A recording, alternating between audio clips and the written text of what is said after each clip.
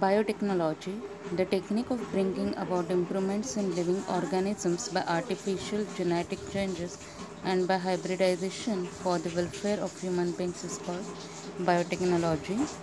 Genetic engineering and tissue culture are the two techniques used in the biotechnological processes. Now we are going to turn with the uses of biotechnology, production and improvement in varieties of cash crops, increasing the abilities of plants to withstand environmental stresses. Third, vaccine production and early diagnosis of congenital diseases.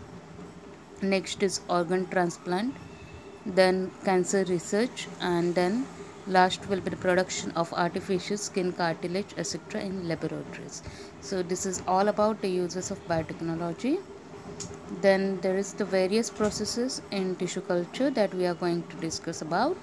Now, before start with the processes in tissue culture, we will see some information regarding what actually it is. Now, Frederick Campion Stewart had shown that cells and tissues can be grown ex vivo.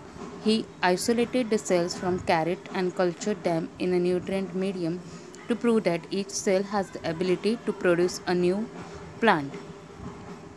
Now these are the process of tissue culture. We will see the steps of it. First is tissue culture is the technique in which ex vivo growth of cells or tissues in an aseptic and nutrient rich medium is done. Then the next step is the medium for the tissue culture technique is either a liquid, solid or gel.